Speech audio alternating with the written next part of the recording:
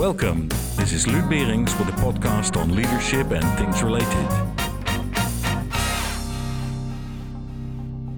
What more do you know or are you capable of? And I mean apart from what you do every day in your job or what you have been educated for. Answering that question may lead to surprising results and can sometimes point us to new and unexpected career opportunities. Take John. He had worked in accounting for 17 years. He lost his job, and with his career coach, he was looking for a new, suitable one. Of course, in accounting, because that's what he was good at, had lots of experience in, had been trained for. Now, during the conversations we had, he mentioned that in his free time, he built models with matches. So I asked him what he was talking about, and he explained that he built like houses and bridges and famous buildings with matches and used ice cream sticks. I have to admit my first reaction was a bit giggly. I kind of laughed it off. Well, good for you, John. Keeps you busy now that you're out of a job. But during the week, I got intrigued, and after a couple of days, I asked him to bring along some photos of his buildings to our next meeting. And when he showed me the photos, I was amazed. They were really impressive constructions.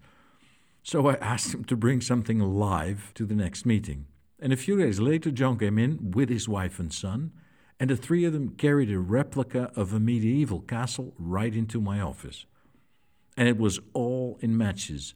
And everybody was impressed. The detail, the size, the patience that went in there. And with that, an idea popped into our minds. So we proposed to John to create a portfolio with professional pictures of his work. And that portfolio he then sent, with an open application, to various construction companies and architects. The result? John was offered a job in 4 different companies. He chose one, and since then he's happily back at work. Not as an accountant, but building models for a living. Now, John is a good example of how skills can seem useless at first sight, but can in fact be the opposite. Now, I know an example is just that, an example, and anyone can say, yeah, but I don't have a talent that can be exploited. Who am I to disagree? Just one thing though, in this true story, John originally said the same thing. I'm pretty sure most of us have more talents and skills than we actually use in our current working life. And I'm also pretty sure that if we could put all these skills in a basket, we might find out that we can make an excellent fit in a completely different place. It sometimes only requires some creative thinking. Another example. His name was Bob, and he was a bailiff at a gas company. I'm talking about the days when those organizations were still really not for profit, so before privatization. It was Bob's job to visit non-paying customers carrying a wallet. So a customer had had repeated reminders, and now it was time to collect, and that was his job. Now, after 8 years, he'd had a burnout, and after his recovery, he decided it was time for a change, and he could use some career coaching. After a few discussions, Bob came in one morning and he said, "I've got it. I know what I'm going to be. It was so obvious. How could I have missed it?" Now, I had no idea what he was going to come up with, so I asked him what this revelation was about. And with a great sense of drama, I have to give him that, he said, "Sales rep." Okay, I know this does not seem in my favor, but I must admit here I did not immediately make the connection between Bob and sales. He spent his entire career in a not-for-profit environment.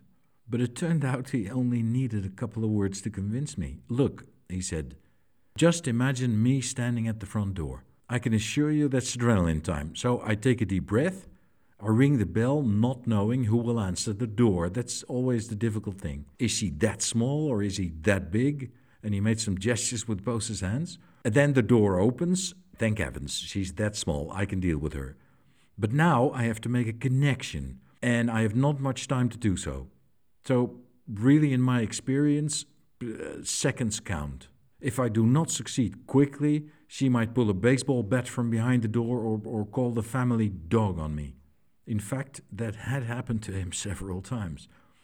Now, he continued, after I managed to establish rapport, I have to be persuasive and perseverant because I want her to actually hand over some cash. I mean, being out ringing doors all day and getting back to the office empty-handed is not the general perception of a successful bailiff. Here he paused for effect, and then he said triumphantly, Now, isn't that exactly what a sales rep is supposed to do?